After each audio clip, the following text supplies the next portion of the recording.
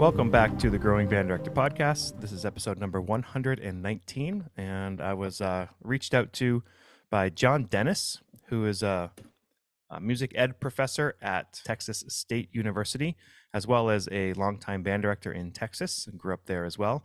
And he has a fabulous podcast for band directors, which if you have not subscribed to and checked out, you should do that. It's called Program Notes. And he also has a great book through GIA called Program Notes, a comprehensive guide to band directing. In this conversation, this is a split podcast, so we're going to be putting it out on his podcast as well as here on the Growing Band Director podcast, which, by the way, if you have not actually clicked that subscribe button, it would be great if you did for us. Podcasting platform and on YouTube. In this conversation, we talk about so many great things, including lifelong learning, teaching in less than ideal schedules, rehearsal priorities and strategies, tips to rehearsing a ballad with a young band, there it is, music to use for babies when you want to raise good musicians, and that's just in the first 15 minutes. So it's a great conversation. He's a great hang, and I hope you check out his podcast as well as continue to support this one as well. So I hope you enjoy this great conversation. He was John Denis and I just a couple days ago. I do want to say thank you because I know I just kind of cold emailed you or even Facebook messaged you, or I'm dating myself. Not that much older than you, but no, it's all good. I'm 44. So I'm not older than you at all. We're the same. Okay. So dating myself and doing it that way. But I don't know. Whenever I see somebody doing something cool and I have time in my schedule to try to reach out and share that, I try to do so. And, you know, they don't let me out of my state borders very often. So it's always cool when I run across something and I'm like, oh, that's in a different part of the country. How exciting is that? That's right. You know, so why don't you just kind of, and I know we're swapping this, but let's both just introduce ourselves. But I'd like you to go first, just to give anybody who's not familiar with Kyle Smith an idea of who Kyle is. Yeah, so I'm a band director up in Maine. My wife and I have been teaching at the same district where it's a two-person, well, it's three-person, but she's been doing middle school 4 years and I do the high school for 4 years since 2006. Been teaching for 20 years now, and I teach in Westbrook High School. Do kind of everything there. I have a wonderful team who I work with, but we do a little bit of everything that you can imagine when it comes to band. And then a few years ago, a friend of mine, Jeff, and I started the Growing Band Director podcast. You know, again, just looking to share ideas. And you were just mentioning off air too, John, that like we were talking about something relating to our program. And I said, you know what, the amount of people who would love to hear that conversation, because we're just going back and forth about things we know as experienced teachers. And Jeff's even far more experienced than I am. But I said, you know, we should start recording that. So we've done, I think for me, this will be at episode 119 or 20 that we're on now. And, you know, most of it is with guests, but I try to do it with everything you can imagine when it comes to band, whether it's parents or tech stuff or a lot of repertoire things, jazz band, concert band, marching band, middle school, beginning band, high school, kind of try to hit around everything in kind of a weekly format. So I'm not really into the theoretical talking about teaching sort of thing. I'm into I'm literally driving to school right now. Please give me a tip to improve the clarinet intonation, you know, things like that. So that's what I try to bring. No, I think that's phenomenal. That's what I love and what I try to live and breathe as much as I possibly can. You know, this is year 19 for me. But I transitioned to doing the higher ed thing a number of years ago. At this point, I'm trying to think. Yeah, it's almost 10 years ago now. Not quite.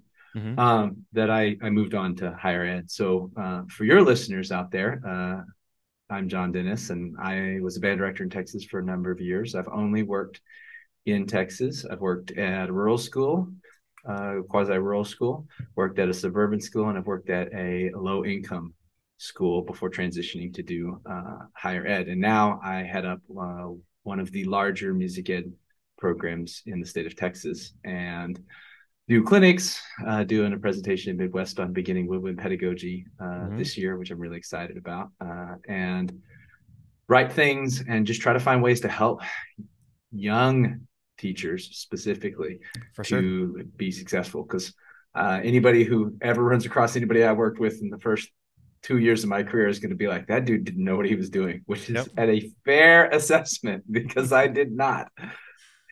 Well, and it's funny, you know, you're teaching college now, like no matter how amazing the college is, you can't take for 8 semesters and like learn everything you need to know. I mean, heck, people teach for 40 years and they realize they don't know what they need to know.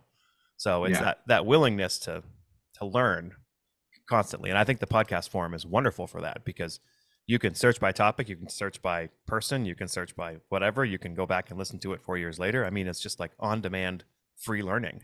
Hmm.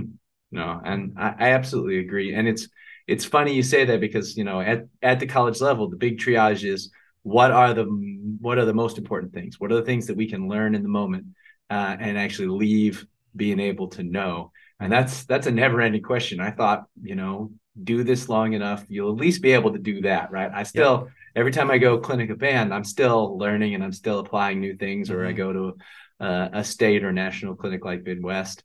I'm still learning things. I'm still getting new tricks that I can use, right? But I'm like, but Mm-hmm. I'll know the basics by now, right?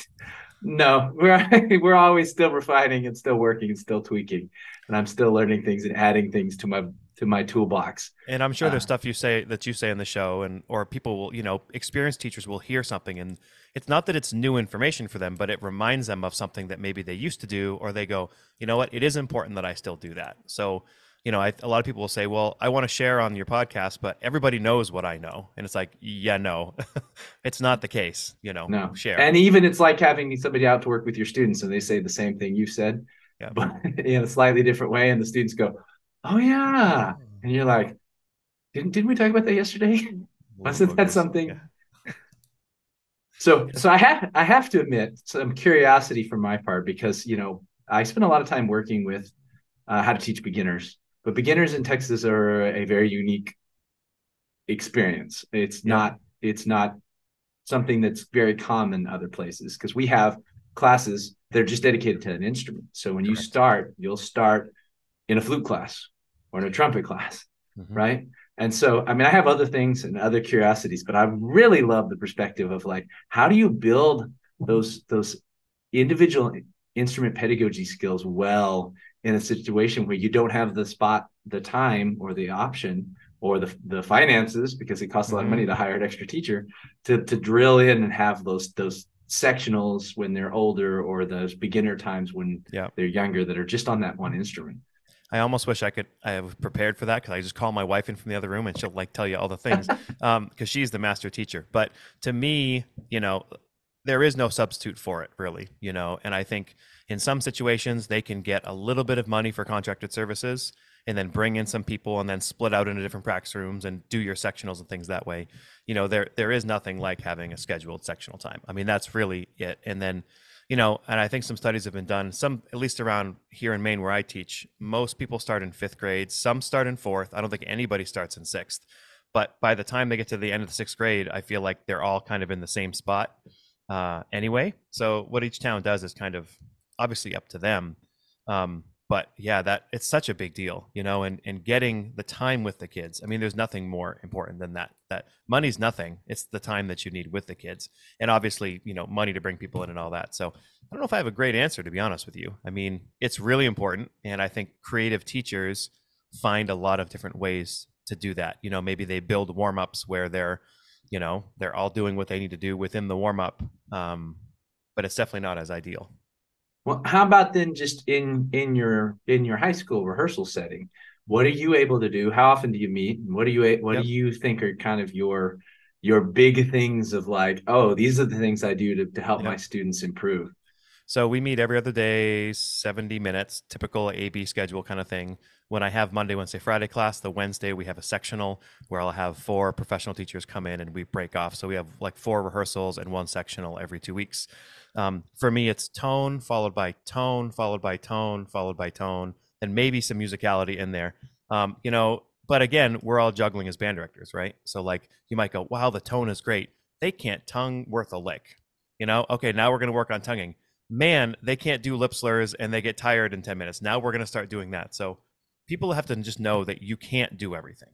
You just can't. So if you're aware of what your kids can't do, you're probably doing a pretty good job.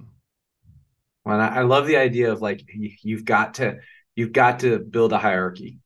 Mm-hmm. So when I work with the college students, I call this kind of the hierarchy of listening. Whenever I walk into an ensemble that I'm working with, there's a clear hierarchy I have in my head of these are the things that matter to me most, of which Hmm. tone is number one, no question. That if I hear a problem there, it's like, okay, I'm going to ignore the rest of this for a minute and we're going to try to do that. Now I'm being brought in to help out with little things here and there. Sure. It's not the same anymore as when I was teaching. But you, Somebody's done the real work already, yeah, right? Yeah. but you better believe when I was teaching, it was still the same thing, Hmm. much to some of my students' chagrin. Hmm. Like, can we move on from tone and long tones, ellipses, and balance and blend and intonation now? No, no, we Hmm. cannot. Yeah, and I find that like, yeah, I'd sit there and work on ballads and long tones all day, but I met with Peter Boonshaft recently, and it's like he said something like, "Your number one job is to have a band." Right? So I think the master teacher can do all of those important things, but also make the kids love the entire experience, whether or not it's because of how you're programming or how you act or that you run around the room or like whatever it is. I think a lot of times kids are sold on you. I mean, they love music, but you're the one who's going to sell them on if they stay in the program or not. Mm-hmm. Well, I mean, it's like with jobs, right? The old saying is people quit bosses more than they quit the duties. Hmm. You know, Hmm. people quit band directors quite often. Hmm. People remember the bad teachers, right? It was funny. We were talking about tone and things. Like I was just working on a Carol Britton Chambers tune with. Our second band is really bad at ballads right now. It's just, and if anybody in that band is listening, I'm sorry. I don't mean to put you down, but it's something they struggle with because quite honestly, they don't count. They know how to count, but you can tell when you listen to a band, are they literally going 1, 2, 3, 4 in their head, or are they not going 1, 2, 3, 4 in their head? So they struggle with it. And I took an 8-bar passage and I said, you know what, today they're going to sound great on this passage. And again, it's grade 1.5. So there's nothing in there that's quote unquote challenging, but I didn't work on the notes and the rhythms at all. First, I'd said, okay, let's clap the rhythms. So it was literally just getting the rhythms kind of in place. And then I said, let's bop it for people who don't use that language. That's where you take every note and just play it as a short note on the downbeat or wherever it starts. Then we played it again, and I said, okay, see all the phrase marks. I had them like draw the phrase mark in there in the air, right? Okay, so now decide where you want to breathe. Take a minute, talk to people around you, figure out where your breath points are. Okay, great. Now we'll do that again. Now what I want you to do is every note and measure gets louder or softer. Do something. And then we did it like 3 or 4 times, and then all of a sudden, like the music is coming alive, right? And I never had to work on whatever, but I found that if I can access them, I guess like their own individuality and their personality and their humanity through that music, that they love it, and then the music just starts coming alive. And I never talked about hold that 3 beats, don't breathe here. I kind of let them own it. I don't know if that's a flipped classroom or something else, but it seemed to work.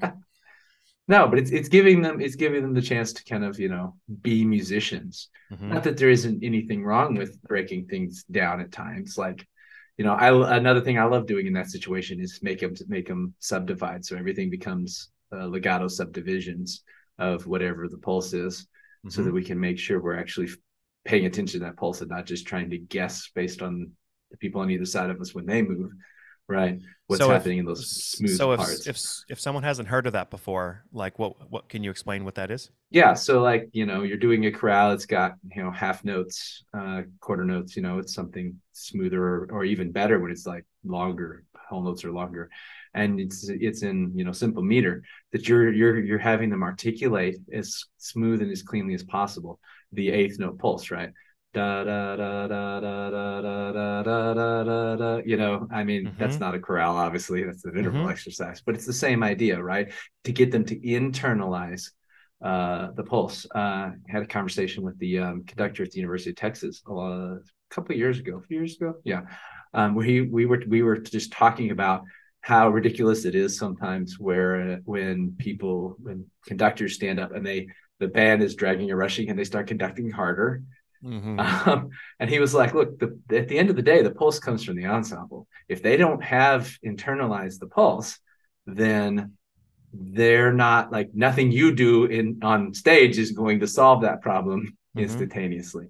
And it's like, okay, well then what do we do to get them to internalize the pulse? Well, we can turn it into something they do musically, and then we can go back and forth. And that's really, I think, for me, that's one of the big things, is that we want to find ways to mix between the expressivity and just the doing, that they have to be in there and they have to flail around and they have to try and they have to be Hmm. musicians. And if we don't give them the opportunity to do that, that level of expressivity is never going to happen. And I know for any listeners who may be aware of kind of the super rigid Texas model, which is not everybody in Texas, but there Mm-hmm. are certain ensembles that do that. That's where they get into trouble with that. Is they do amazing music teaching, amazing instrument pedagogy, and then they never let that last step happen, where the students had the chance to make an expressive decision or make an expressive mistake, as if there is Mm-hmm. any such thing as Sure. expressing music wrong. And so it's like that's that last step that makes particularly things like chorales. I'm thinking about, like, my favorite example of this is October. Like Mm-hmm. that piece, if you don't get to that step, it's really boring to listen Yep, to. for sure. And so it's like it's a balance thing, and where you are in your career and where the students are, that's going to make a big difference in which, do you need to get everybody with on the same page of, nope, that's a rest, we don't plan rests, or is it an opportunity to say, okay, but where's this going? This music Mm-hmm. has to be going or coming from somewhere. Where is it Mm-hmm. going? Where is it coming from? You tell me, don't let me tell you. Let's figure it out. Yeah, and there's times when I'll work on the expressivity of a piece when they're missing notes and rhythm still. But when you work on that, it's funny how sometimes those other things, because, Terry White, one of my friends, says this, like, kids want to play. They don't want to hear you talk. Now, you need to talk, but they want to play. So he says sometimes if you just do it again, so many of the things you would fix actually get fixed. So it's funny. Sometimes I'll say, we're going to take another shot at that. I don't like to just repeat to repeat, but there is some of that. If you're a younger teacher and you don't know what to say, sometimes having them play it again is helpful. I'll also say, an exercise I do to get them to work on the crescendos, decrescendos, is we just say 1, 2, 3, 4, 1, 2, 3, 4 over and over again, but slowly. And then I let them just choose any dynamics they want, and they start screaming like 1, 2, 3, 4, 1, 2, and they just mix it. And they said, okay, now you have to just gradually do it. And then that turns into how can we crescendo and decrescendo. And what I love is that they can do whatever they want. It's almost like if you have a kid who's, say it's a grade 2 band, and you're just trying to get them to play with expression somehow, right? It's almost like if they do anything that doesn't go over the top, it sounds good. It's like they're just going with their own human emotions. And we forget that these little robots that we teach, like, have big time emotions. And honestly, they have almost as many emotions as we do or more, but they're like held up in these little bodies. So if you can find a way to naturally cultivate that, obviously they'll pay attention more and they'll sit still a little more, but they'll also come up with some good music. Oh yeah. Another fun thing to do is to give a particular section the dynamic, like, reins.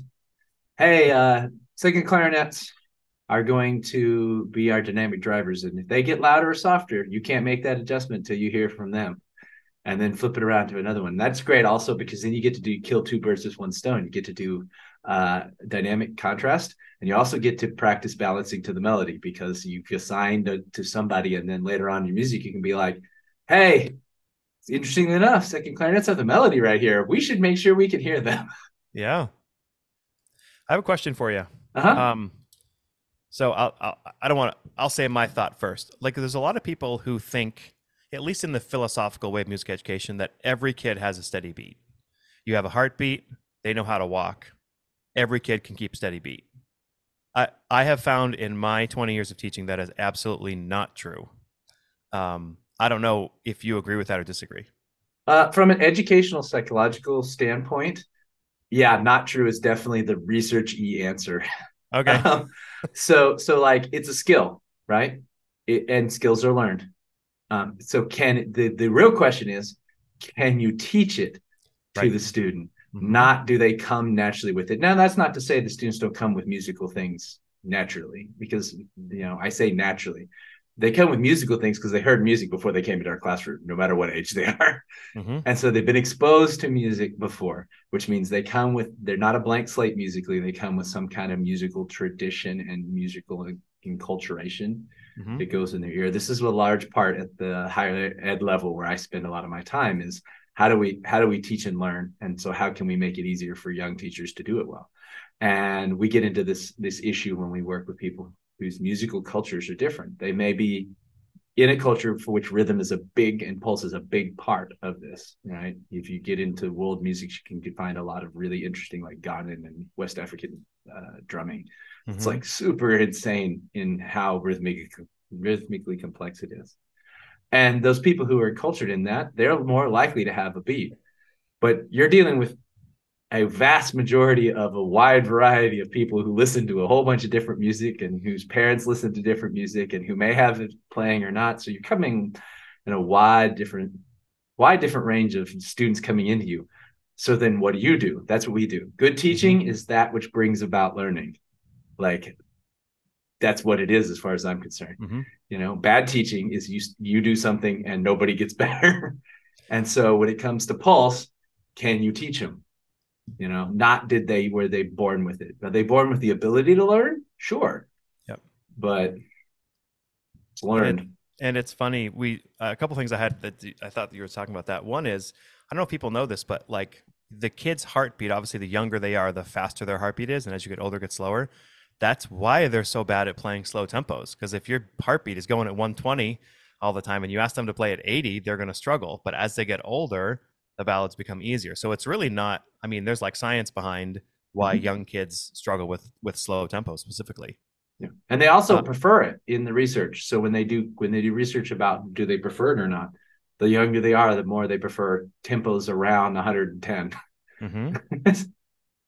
Yeah, and that's also why I think we tend to subdivide too. Like if the tempo gets too fast, we don't like to think about 300 beats a minute. We'll think about 150 and cut time, right? Because it's closer to where our natural rhythms are. The other thing I was thinking of, you're talking about kids being brought up in music and what they listen to, what they don't. I remember my wife and I have two kids. They're now in fourth grade and seventh grade. No shock, they're both good musicians. But when my daughter was born, we bought like 6 CDs of Books a Million. Like, all right, we're gonna listen to kids' music. We literally threw every single one of them away because like we heard half of the first track, and you're like, the kids are screaming. They're not even singing the right notes. Like, why would we listen to this? So we threw it away, and we were on a mission. So then she said, I was taught by John Feierabend, the conversational solfege method and there's all these recordings. They're all on Apple Music and everything with Jill Trinka and John Feierabend and all of these things. And we listened, and it was amazing. And I swear, if anybody's looking for music for young kids, get those CDs or whatever. Literally, that's all my kids listen to for the first 5 years of their life. And by the time they're 2.5, they're singing and matching pitch like no problem.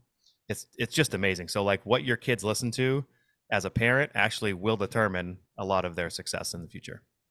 And that matters as band directors too. Do we actually have them listen to a diet of reasonable proximities of their instrument? Mm-hmm. Like one of my colleagues here really is into this idea of ideal aural images of your students should have an idea of what their instrument actually is supposed to sound like. Right. And I mean, that's something I had done for years, but I'd never really thought about making it a systematic thing. I did was like, here's our library, here's our listening assignments. Everybody's got to go listen to these three people, and when I got a chance to hear that from my colleague, I was like, why didn't I ever think about that? Mm-hmm. Because we can dance about the architecture that is talking about tone quality, or I can be like, hey, you're a trombonist, you should sound like Joe Alessi, right? Mm-hmm. And are they going to get there right away? Of course not. But if that's their goal, I could do a whole lot worse than that with my students. And that's why, it's funny. Um, who was his name? Phil Snedeker, famous trumpet teacher, came into my band room once doing a lesson with a kid. He doesn't live in the area; it was a guest thing, and he looked at me and he said, "You must be a really good teacher." And I was like, "Whoa, that, thank you. That's a great compliment coming from you. I appreciate it. Why do you say that? You've never seen me even talk to a kid." He said, "Your trumpet's right next to the podium." He's like, "You probably play for your students a lot." I was like, "Yeah, I play all the time." He's like, "You're demonstrating." Now, I can't demonstrate a professional sound on every instrument. And I think I'm better at getting my kids to demonstrate a better band sound because we can listen to pieces. I don't listen to as much solo repertoire, at least in class. I know you mentioned having them do it as listening assignments and all that, and getting kids hooked on that is really huge. But I would like a better way to get more of my kids listening because you're right. I probably have young students who don't have a model for what they want to sound like. You have ensemble models that you like to point them towards? Specific groups, no. I mean, we all have like the standard ones that we've known and loved, but usually it's more specific recordings, if we're doing a certain piece. we might go towards this recording or that recording. So I mean, but hearing the Live in Osaka album with the Bach, um, was the Toccata and Fugue in D minor. It's like, I mean, give me a break. I mean, that's like not right. It was funny. I was at University of North Texas in 2010 with my wife doing the collegium back, Hmm. what, 13 years ago or so, and I was the stupid guy that got there. Of course, we brought tennis rackets in June In Texas. to Texas. Well, where we're from, it's tennis weather. Like clearly, we didn't use those tennis rackets, but I wore like my white cool shirt because like I was dying, right? So then I get up there in front of Corporon, Alan McMurray, and Dennis Fisher wearing a Mhm. white shirt, conducting with a white baton. And of course, the first thing they say is, "Hey, see this guy? Never do that." And it was such a great opportunity. I forget where I was going with it, but somebody said, "How do I get my band to sound like yours?" And Corporon's like, "Don't. We don't sound like that. It's all edited. Like we sound amazing, but we don't even sound like that recording. So don't try to get your band to sound like us because it's not going to happen." Mhm. Well, I'm glad you got to do it. That's such a cool event. That's where I did my master's and doctorate. Yeah. And it's such a cool thing they do for people. And man, you can get a lot out of that. It doesn't have to just be there. That's just where I'm more familiar with, Mm-hmm. having gotten 2 degrees from that institution. What I love about the way they did that is, at least from my understanding, we all got to conduct a piece if you chose that track or you were just there participating. And then when we left, the UNT Wind Symphony would record for a weekend or whatever. And then those CDs were the Teaching Music Through Performance and Band CDs that everybody has come to know and love. That is correct. So, And also, not entirely fair because that it's almost entirely graduate students, right? And mhm, so like it's a great representation, but that's another thing that's interesting because like I'm not in the conducting space. Like I'm a music ed professor, and we spend all our time talking about how we can teach classroom stuff better. mhm, But I know sometimes when I talk about using recording, sometimes conductors, not here at my institution, but when I mention it to other places, they're like, "Oh, you got to be careful because you get too locked into making those interpretive mhm, choices." And I totally get where they're coming from, but like when I'm working with a teacher who's in their first year, I'm like, if you're confused, listen to a recording, get something in your ear, have an ideal image that will help you because it's so overwhelming. Error detection is so overwhelming for the podium. I mhm. feel like, and that's something like I still work on. I feel like, I mean, I'm better than I was 20 years ago, but Sure. like, can still always be better at that. There's a book I want to tell you about. I got to look it up real quick though. Hold on a second. No Um, worries. Shoot, I thought you were going to talk for like another second. Oh, And hold on. I'm of It's absolutely no it's help. a I understand it's that. I've been told that a lot. okay. I got it. It's through Chose, and he's gonna hate me for doing it. Actually, one of my best friends is Andy Boysen, and so he did a book a couple of years ago called "Rehearsal Techniques Through Active Listening" through Chose, or sorry, developing rehearsal techniques through active listening. The fact that I had to look that up means I'm a bad friend. But in any way, what he does is he had a lot of people around the country, very respected teachers at all levels, listen to these recordings of bands at like sight reading and then grades at like 75%. And then they wrote down what they would fix if they were clinicking that band. And then he sort of took that all into a spreadsheet and all that. So then now people can, in addition to the book, they can see the score, they can listen to the beginning recording and then the later on recording, right, and choose, would you fix this or this or this or this? And then you can see, oh, Timothy Marr and Jack Stamp and whoever else that people know, like they would have gone after this, and it's a really great way to, you mentioned error detection. It's a really new method that people are finding a lot of success with. I think it's fantastic. For the last 6 years, I've taken my old contest recordings and my old judges sheets, and we've done a similar thing with our classes. Mm-hmm. So I make them listen to it, try to find their errors, and then I make them compare what they found versus what the actual judges found in that situation. But this would be Mm-hmm. even better. This is taking it to another level, and I think it's wonderful. It does speak to planning, though. If you don't know your own score, how are you going to even be able to start that process? Right, right. And that's hard, especially if you have multiple ensembles and lots of pieces. Lots of people are planning, like we're working on 20 pieces. It's like, finding time. I have a great Mm-hmm. great friend, Trey Blanco, who's at Butler University now. He's like, I left high school teaching because I didn't have the time to plan scores. Like I was spending all my time doing everything else. He's like, I need to be able to like spend time musically. And for him, that was right. Can I go back to something you said a little while ago? Yeah. You sort of were mentioning, we try to uncover the secret to great teaching and like what makes great teachers and all that. But so I definitely do not have the answer to that. I would be much richer if I did. But I have come across, I did a music ed podcast with, what was it called? The Music Ed Podcast, I guess, with Alan Fire and Steve Shanley, and they sort of asked me to boil down like, what have you learned from over 100 episodes of like meeting with people and all these master teachers? And I said, well, I had to think about that for a little while, and then I realized everything that they talked about kind of was put into three categories. So one would be, programming really amazing music for your kids.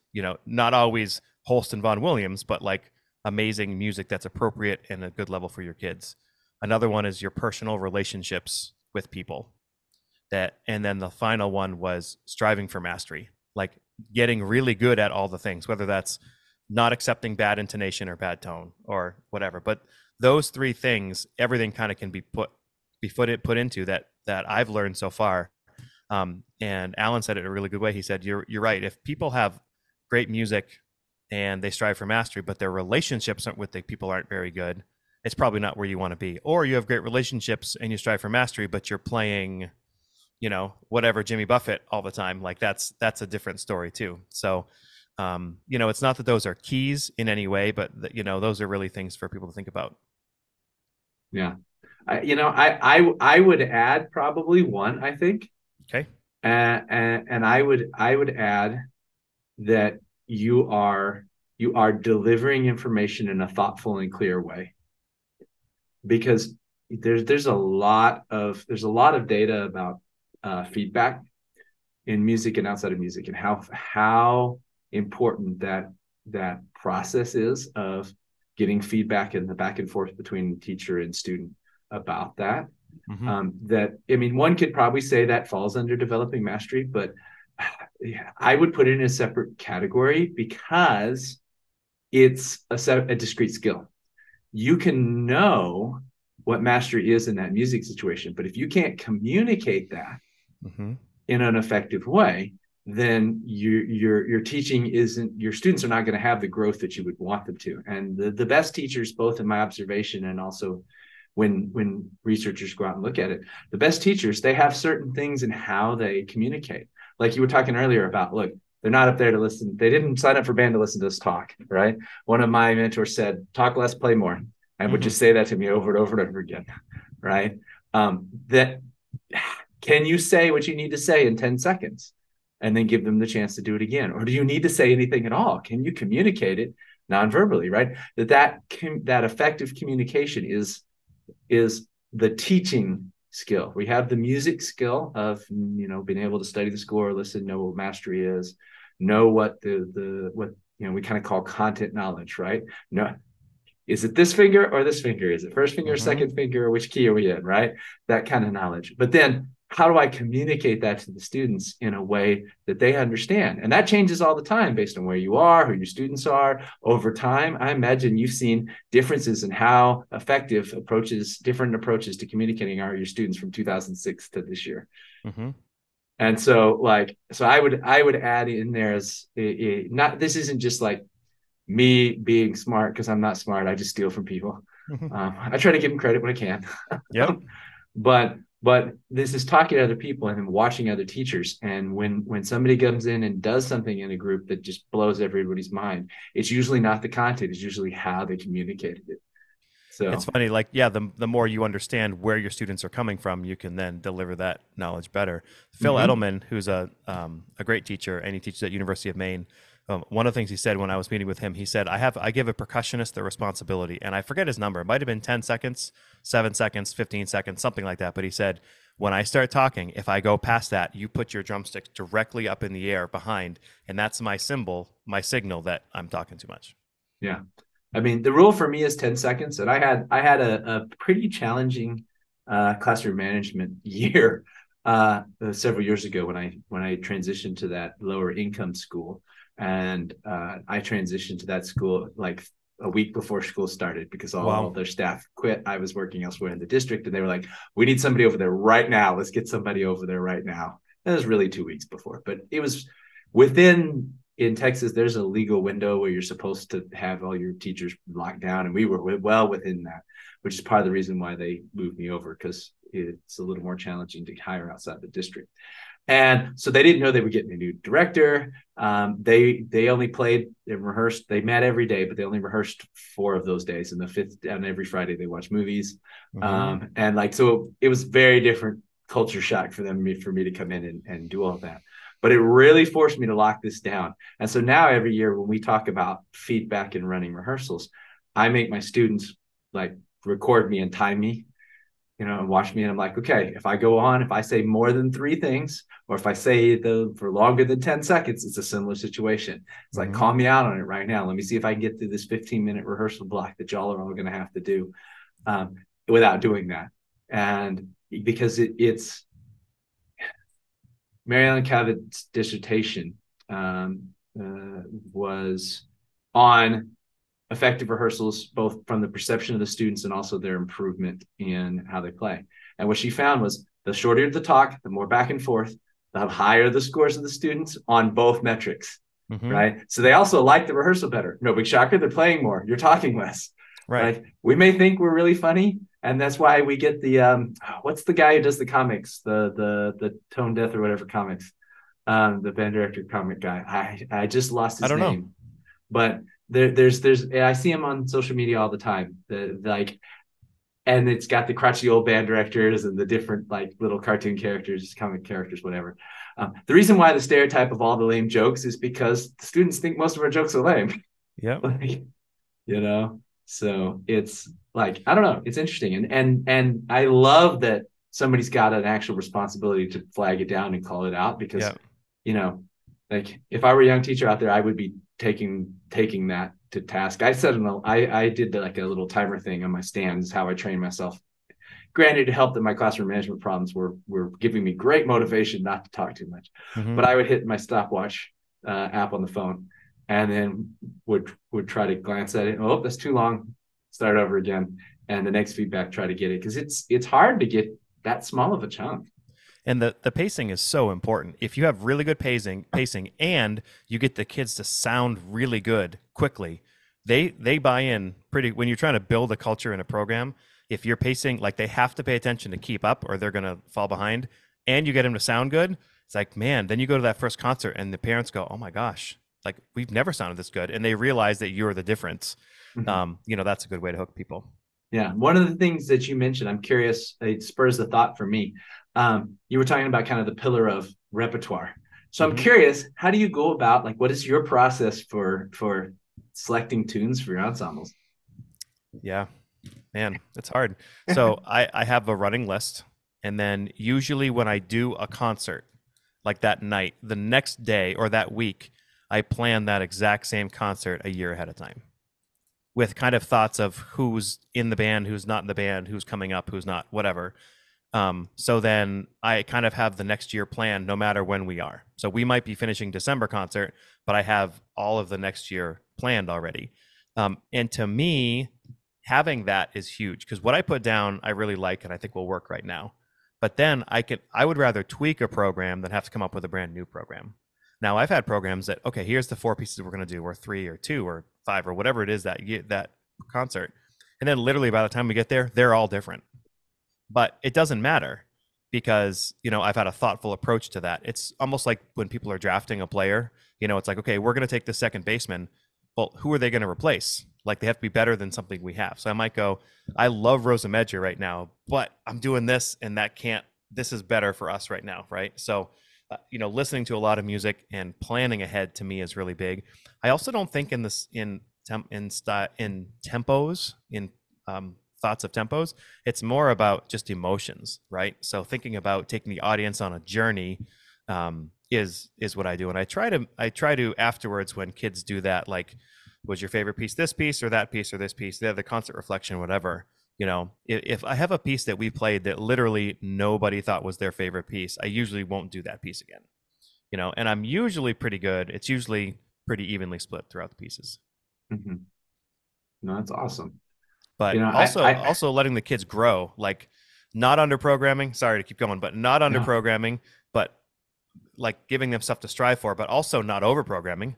Like if we went and tried to play grade sixes right now, like we would not sound very good, right? So it's I also think band directors need to play more grade two. Like high school band directors, there's so much grade two out there that's really good music. You know, I'm working on with one of my groups right now, themes from First Suite. It's by the legendary Michael Sweeney, but it is basically the first and third movements of First Suite by Holst, but like at the grade two level. And half the time it sounds like the original piece. Like it is, but it's totally playable. And if you want to work on First Suite and all the great stuff that's in there, at least the first and the third movements, but you can't necessarily have the time to work on that or they're not ready. Pieces like that are just amazing. But people might go, oh, that's a middle school piece. We're not going to touch that. It's like, no, you can get great music out of it. So don't limit yourself. I'm so glad to hear you say this, considering I live in the world of overprogrammed band. Uh, we were several years ago, we were honor man finalists, and we were sitting there listening. And in Texas, there's a statewide competition for a concert band. And the finals are the recordings are played in an open session, so anybody can sit there and listen to the whole thing. And so the other director and I were sitting there listening, and our kids did great. We were super proud of them. We knew we were going to win, but this was a seventh and eighth grade ensemble, and then I hear the nice little intro from clarinets of Molly on the Shore from seventh and eighth grade ensemble, and they were very accurate. It was very clean, but I was just like, really, they're eighth graders. Like, do you really need to? How much time do you have to spend spoon feeding and starting it at like 30 to clean that clarinet intro up so it's that clean, right? How much extra time, how much extra money did you spend on that? That they could have perhaps been in a situation where they'd have a little bit more of their own ownership of Mm-hmm. the experience, and it would gel more with them, you know. I had a friend who did, it's another junior high director, but he did Concord a few years ago, and he didn't rehearse it at all. He was just like, I'm going to let y'all pick a piece. We're going to listen to it. We're going to do it together. Then y'all are going to have to come up with lesson plans. And then some of y'all are going to have to come up and rehearse and listen. And we're going to record, and y'all have to do the lesson plan for the next day. And I'm not going to be the teacher for this one piece. I'll do the other pieces. But you're going to have to be the ones to decide this. And I was like, man, I wish I had been this smart enough to think about that, because that's a really Wow. cool idea. Did he have them conduct it, rehearse it, and all that? Or did he conduct it and let them just? So he ended up, I'm not sure what happened on the final concert. I'll have to ask him next time I see him. I know in the rehearsals that he would have a student come up and they would rotate which student would come up and be on the podium and doing that with him up there to kind of help out, you know, and using a metronome, you know, somewhat regularly to help out with Mm-hmm. that too. And if you're using a metronome, why are you conducting? It's another thing. If people be like, I love metronomes, but you know, like a chainsaw, I'm not going to use it to hang pictures in my house. My wife would kill me. Yeah, Right. there's a time and a place for the metronome. And I think a lot of bands who don't use it should use it. But there's also probably a lot of bands who use it too much. And here's the cool thing I stole from some jazzers at North Texas. Mix up what the metronome stands for, and you really see how well people are paying attention. Hey, this metronome is the measure now. Hey, this is the half note, so it's half of the measure is 4/4. Figure it out. And I Mm-hmm. went, oh yeah, that would really stretch my students. And you know, one of the best things for the metronome for me, and I don't typically use metronome in my big band, but if you've got that drummer, if neither the drummer or the bass player are really rock solid, like if the tune's supposed to be 172, which sounds fast, but in big band, that's not fast, right? And they're just sinking and sinking. You're like, you can't, it doesn't do anything. Like you can say you're not fast enough. You can say all the things, but like literally going duck, duck, duck, duck, like that tells them everything they need to know. So I think people need to like use it when it will help you. But yeah, it's not a substitute for music making. Along those lines, I'm curious, do you use the harmony director or tonal energy or anything like that? You know, I would love to. I don't have one. You I need do to use get I tonal do energy. It's like $3, and you can. Yamaha will be upset with me. They've been upset with me before because I've done a fair amount of work with them, and I love them. They're great, but you can spend $50 on a keyboard, like $10 on a wire to your phone, and $3 on the tonal energy app, and you can do about 75% of what the harmony director can do. okay. I love it. I love a good drone. You know, a good. I was just doing a trombones and euphonium sectional today, and they're young kids, and you're like not having the fixed pitch and all that. And even me, as I play trombone, like you know, I'm a professional brass player, but I don't know exactly where fourth is. Like I'd have to play with other players, like I Yeah, because think it's I where do. it's in tune, right? Yeah, Fourth I doesn't have think the I do. geographic place. So like, but then like putting it on the church organ sound or the string sound and actually having the drone as they play through, like the kids got so much better. Like if I didn't have that ability, so I do a lot of that fixed pitch stuff, but I haven't used either one of those. But I will. I'll check that out. I think it's definitely for any listeners out there. If you go, one of the things you hear when you hear the Japanese bands, and you're like, oh my gosh, this is one of the things is they spend a lot of time on matching to a reference pitch that is locked into the key, right? That's what the harmony director originally was its thing. You set the key and then it would adjust, for the harmonic series for that key. But it's not just about putting on an F and matching everything. Like you can do it to individual notes. You can Mm-hmm. it's really a great ear training thing. It's something that I was never really good at. Of course, same thing. When we started teaching, harmony directors weren't a thing, right? Mm-hmm. But it's something that since I've had a chance to kind of do a deep dive with a few colleagues, it's like you can get some really serious mileage out of not a whole lot of time on this, and it can be done without paying the $600, which is still better than the $1,500 or 13 that it used to be. Yeah, But if I can do it for under 100, that's a whole lot better in many situations in which I've worked. I love it. Hey, so you're a woodwind player. I am. Great. No one's perfect, but it's okay. I know, but that's okay. I forgive you. So tell us about the clinic. I know you want people to go to it, but can you Right. give us Well, a? they gave me a Friday afternoon time. This is not my first time to have a Friday afternoon Midwest time. So we're going to work with whoever's there. Yep. But I'm actually pretty excited about it because we're just going to go through and we're going to hit the greatest hits of beginning woodwinds, and then we're going to set up embouchures. So I'm going to be bringing mouthpieces, reeds. We're going to take whoever's there. We're going to take volunteers. We're going to put the camera on the screen, and we're going to go through actually how do you set up the first embouchure to set Mm-hmm. them up for success. So it'll be things like how do we make the embouchures? What's a lesson plan that we can use? A sequence that we can use to actually get this successful. It's not the only sequence, just the sequence that I tend to favor, but it is one that has had success. And talking about what do you need to know about articulation? What do you need to know about playing position? What are the 5 or 6 key things for every instrument that if you can get these right, it's going to set those woodwind students up for success from the get-go. So just to give an example of what I'm talking about, clarinet, okay, you got to have your corner set. I call this the crescent from corner to corner across the bottom lip, drawing that sheet flat, but you've also got to have the right teeth placement, the right mouthpiece placement, and the right tongue position. And if you Mm-hmm. do all of those with a mouthpiece and barrel, you'll get an F sharp that's somewhere between 10 and 35 cents sharp. That's a very good place to be. If it's too high, you've squeezed too much with your jaw. If it's too low, you've dropped your tongue or you've dropped your jaw. And those matter for the break. Break is not actually hard to do on clarinet. The problem that people get with break on clarinet is they don't get the prerequisite skills, which is Mm-hmm. proper embouchure, proper tongue placement, proper tilting of the left hand to be able to use the side of the first finger to touch the A key, and moving all 4 of these fingers in the exact sequence. If you do all of that, then the break is do these fingers now, and then they do it.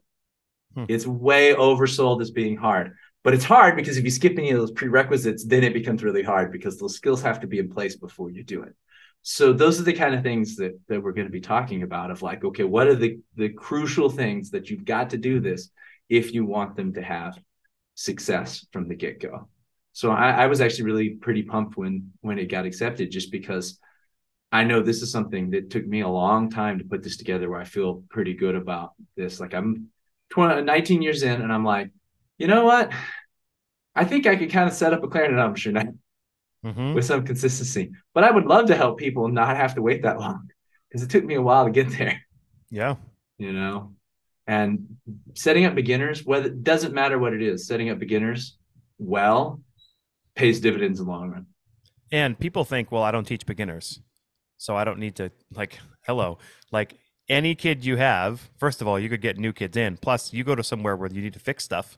You need to know the beginner stuff before they. I mean, how often do we get a clarinet section that can play Molly on the Shore like the first day of school? It Right. doesn't. It doesn't happen. You need to be able to know all those beginner things even if you teach high school.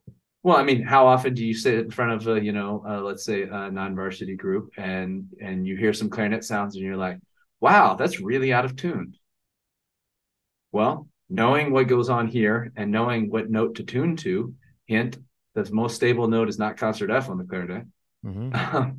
That makes a difference, and you stuff you can quickly apply even to your high school setting that will make a difference. And if you know the instruments, then you know what to do to fix on that. I'm the worst trumpet player known to man. Okay, I'm absolutely terrible at it. But I took trumpet lessons for a while, and I've taken it from a couple different people because even though I myself really struggle, even when I'm practicing really hard, to be good at trumpet, I needed to know what those people knew because I had trumpets in my band.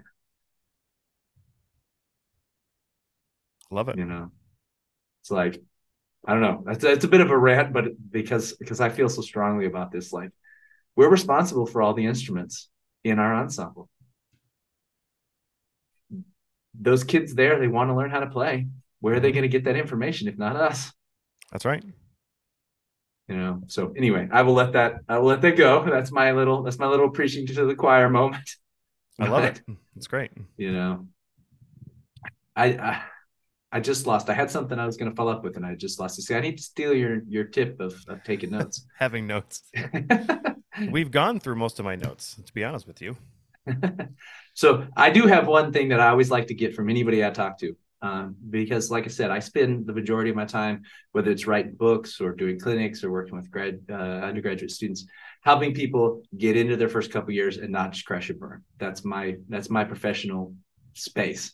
So I always love to get experienced teachers' thoughts on this idea. So if you had a room of, let's say, 1,000 first year teachers or 2,000 first year teachers, which is 2000 is actually pretty close to what my half of the podcast listeners are like every month. Mm-hmm. um, and you had next 15-20 minutes to tell them anything that you wanted to help them out in their beginning part of their career. What would you tell Wow. Totally unplanned. Um, them? see if I can remember both of them. Number one, I would say you have to be willing to work hard. I think there's a lot of people who are not super willing to work hard. They want to go into a thing and have it kind of fit their lifestyle. And I mean, that might happen for some people, but I mean, I had to work really hard to get my band to sound good. I had to spend the time. I listen to music at home. I do emails at home. Like, I know you're not supposed to do that now, especially after COVID. It's like, have your own space. And I get that. That's important for people. But especially when you're young, like, work hard, like, be willing to work. Because obviously, once you get kids or get married or other things, like, it's harder to do that. So that's number one. Number two, I would say you mentioned a book, and I want to hear about your book. Actually, I haven't read it, but once I met you, I'm like, I got to read that book. I didn't get it in time, but I would have people understand that the older you are, the more you realize you don't know stuff. Like, I remember standing in front of my first band the first day. I'm like, I know everything, and I clearly did not. And just people to understand that you're gonna grow, you're gonna get better as you do this. Don't beat yourself up. Be willing to work, and know that you don't know everything. But I also have people read the John Wooden book named Wooden. It's just like a treasure trove of working with people.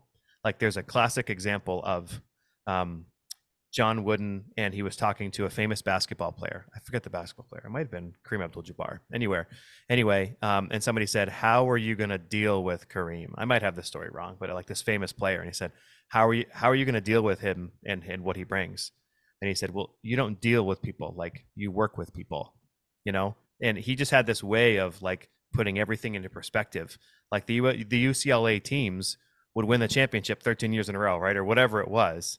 Literally, the first day of practice in September, he's teaching them how to put their socks on. Like, this is how you properly put on socks, because if you don't, you'll get a wrinkle, which will mean a blister, which means then you can't play or you're not going to be as effective. So there's so many life lessons in teaching that are in that book that's just self-titled Wooden, that I would have people read as well. Well, that's fantastic. I'm gonna have to add it to my to read list. And it's an easy read. Like, I suck at reading, but it's super easy read. Super easy. I mean, one of the things that you just said, right? The more we know, the more we realize how little we know. Yeah. you know. So I'm like, there's always why we still go to things and we still talk to people, and why you're doing this, right? Because you learn Mm-hmm. things from every time we talk. At least I do. Every time I talk to Absolutely. somebody, I got new things to add to my little treasure trove of, ooh, this will make me a better teacher. That's it. That's it. Just sharing what we know with other people and Yeah. then learning from people as we do it. It's funny. I'll meet with somebody who's like you consider a superstar. Like they have like the best band in the country at this or close to it. And they're like, yep, it's working with kids. I didn't have a fourth trombone at the beginning of this year, but I worked with a kid and got him up there. And, it's like we all do the same thing. Now, if your high school has 6,000 people and your band's got 400, well, that's fine. But my high school has 600 and I've got 82. It's like, that's pretty good. You kind of look around Mhm. and you're like, the people I truly admire are those people with 300 in the high school and 270 are in band. Like to me, those are the people I need to go hang with. Yeah, I used to. He didn't work with him in the sense that we were in the same district, but he was in the neighboring town over. Um, like 800 students at the school, 630 in band, and I Wow. was just always like, dude, I don't percentage even wise, like I don't I was even know. proud when we got to 50% of one grade Hmm. in band, and I was like, Yes, hey, this is pretty awesome. that's awesome. 50% of the sixth grade class is signed up for band. I'm gonna do a little happy dance. So I mean, 630 people. Like, how many directors do they have? Well, they had three full time at the school, plus because this was at a middle school, and then two of the high school directors would come down and help out for 1 or 2 periods. Yep. We have better staffing in Texas, like just Yep. for that. Music is a required course in the elementary level, and it is one of only a couple of required courses to meet fine arts credit at the middle school level. Hmm. So we have some state funding support for it that just doesn't exist in a lot of places. I Hmm. get, um, but at the same time, when you got that many kids, like there's no way to do that by yourself. Like it's literally impossible. Yeah, and your band isn't better because it's bigger. Right Like now, it. don't get me wrong, their band was phenomenal. Yep. Like there was some amazing teaching going on at that school. So they had both big and better. I used to get so frustrated because sometimes administrators unrelated would be like, well, but why aren't you doing what they're doing at this school? And I'm just like, really, man? Hmm. Really? Like, we're rocking our 51% enrollment because it was at that same situation. Hmm. And that's pretty good. But you just asked me how come we didn't have the same number of students participate in this, not percentage, but number. We're a smaller school with smaller programs. I don't know what to Hmm. tell you. The math doesn't work. you know, Yeah. no, it's really cool. And it's what's so cool about all these different resources, the podcasts, the different books. I'm definitely going to be checking out that air detection book and looking that up because I'm Hmm. like, ooh, that sounds like something I could really learn from and improve on. So I think that's really fantastic. You know, Will you tell me and my listeners a little bit about your book? Absolutely. So I'm not gonna lie, I've been super excited about this book for a while. It is though geared towards younger teachers more than it is to experienced ones. The book's titled "Program Notes: A Comprehensive Guide to Band Directing," and I tried to hit as much as possible. So we have a bunch of stuff about the underlying how does teaching and learning work. Then we have a bunch of stuff that's like, how do you travel with a group? There's a list of 150 pieces for young bands from grades 1 to 4, Hmm. as well as some marches. And like, if I were going to select this for an ensemble, what would be the things that I would be paying attention to in this piece? Right. So it's got the key, it's got the time signature, and then it's got That's notes great. about what works at this piece, what doesn't. Very short. Okay. I'm not knocking because this is also published by GAA. So say people who do teaching through performance. It also highlights which pieces are in teaching through performance.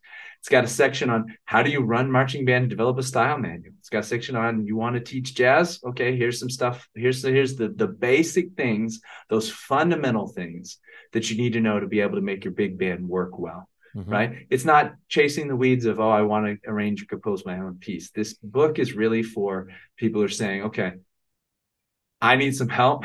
I don't feel, for whatever reason, prepared. Where can I get some information? I did the concert band chapter, and one of the things I'm the most proud of in that is there's an entire table of what we call here at Texas State heuristics, which is the psychological term for basically checklists for problem solving Oh, my clarinets are squeaking. Here are the 7 reasons that may cause that, right? So Mm-hmm. I put one of those together from the podium for the whole ensemble. My ensemble is dragging, my ensemble is rushing, the vertical alignment doesn't exist the way I want it to. Okay, what could be causing that? What are some strategies from the podium, like we talked about with bopping, with subdivision? What are some things I can do to fix it right then and there? Put together like a 4, 5, 6 page, I don't know. I'd have to look at it. It's actually right over there. Just list of those, just one after another. Okay, I can't get my balance fixed. Okay, well, it could be caused by these things. Try this stuff, right? Mm-hmm. Um, so it's an entire book of largely stuff like that has the foundational things like teaching, learning. How do I get a job? How do I make nice with the people I need to make nice with, and who are they? Because Mm-hmm. if nobody's told you to make friends with your janitor, make friends with your janitor.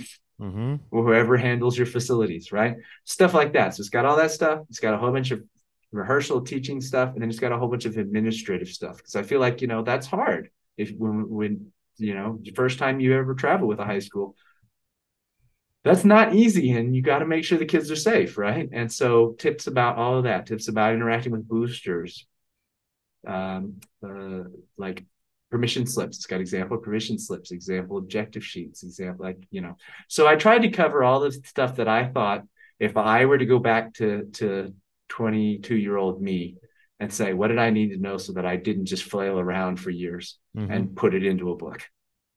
So it's been an exciting project. So, if I talk too long, feel free to chop some of that out, but No, I've been that was really great. enjoying it. That's great. I'm gonna buy it. When did it come out? 2022. So it's only been out about 18 months. Right on. And it's from GIA publications. And I do have to shout out and just say Alec and all of them have just been wonderful. They're just such wonderful people. And I was just so grateful that they saw some merit in this, and they let me keep some really random stuff in there. Like there's one of the only chapters on if you want to learn how to teach mariachi and you don't know anything about it, it's there now. Probably not a huge thing for you in Maine, but I can tell you in the Southwest, that's a big thing. Right. So we were able to keep some stuff in there, like the repertoire list that kind of sometimes when I talk to people, they're like, well, would people really want that? That seems kind of random. And they were willing to work with me. So it's been very cool. We sincerely appreciate you taking your valuable time and listening to the Growing Band Director podcast. Your students are very lucky to have a band director like you. If you have any suggestions for episode topics or think you have an area of expertise to share on a show with us, please reach out. If you enjoyed this episode, don't forget to subscribe. And if you want to help spread the word, please give us a 5-star review and tell your band director friends to subscribe as well. We're available on Apple Podcasts, Spotify, our YouTube channel, and wherever you listen to podcasts. Thanks for listening to The Growing Band Director.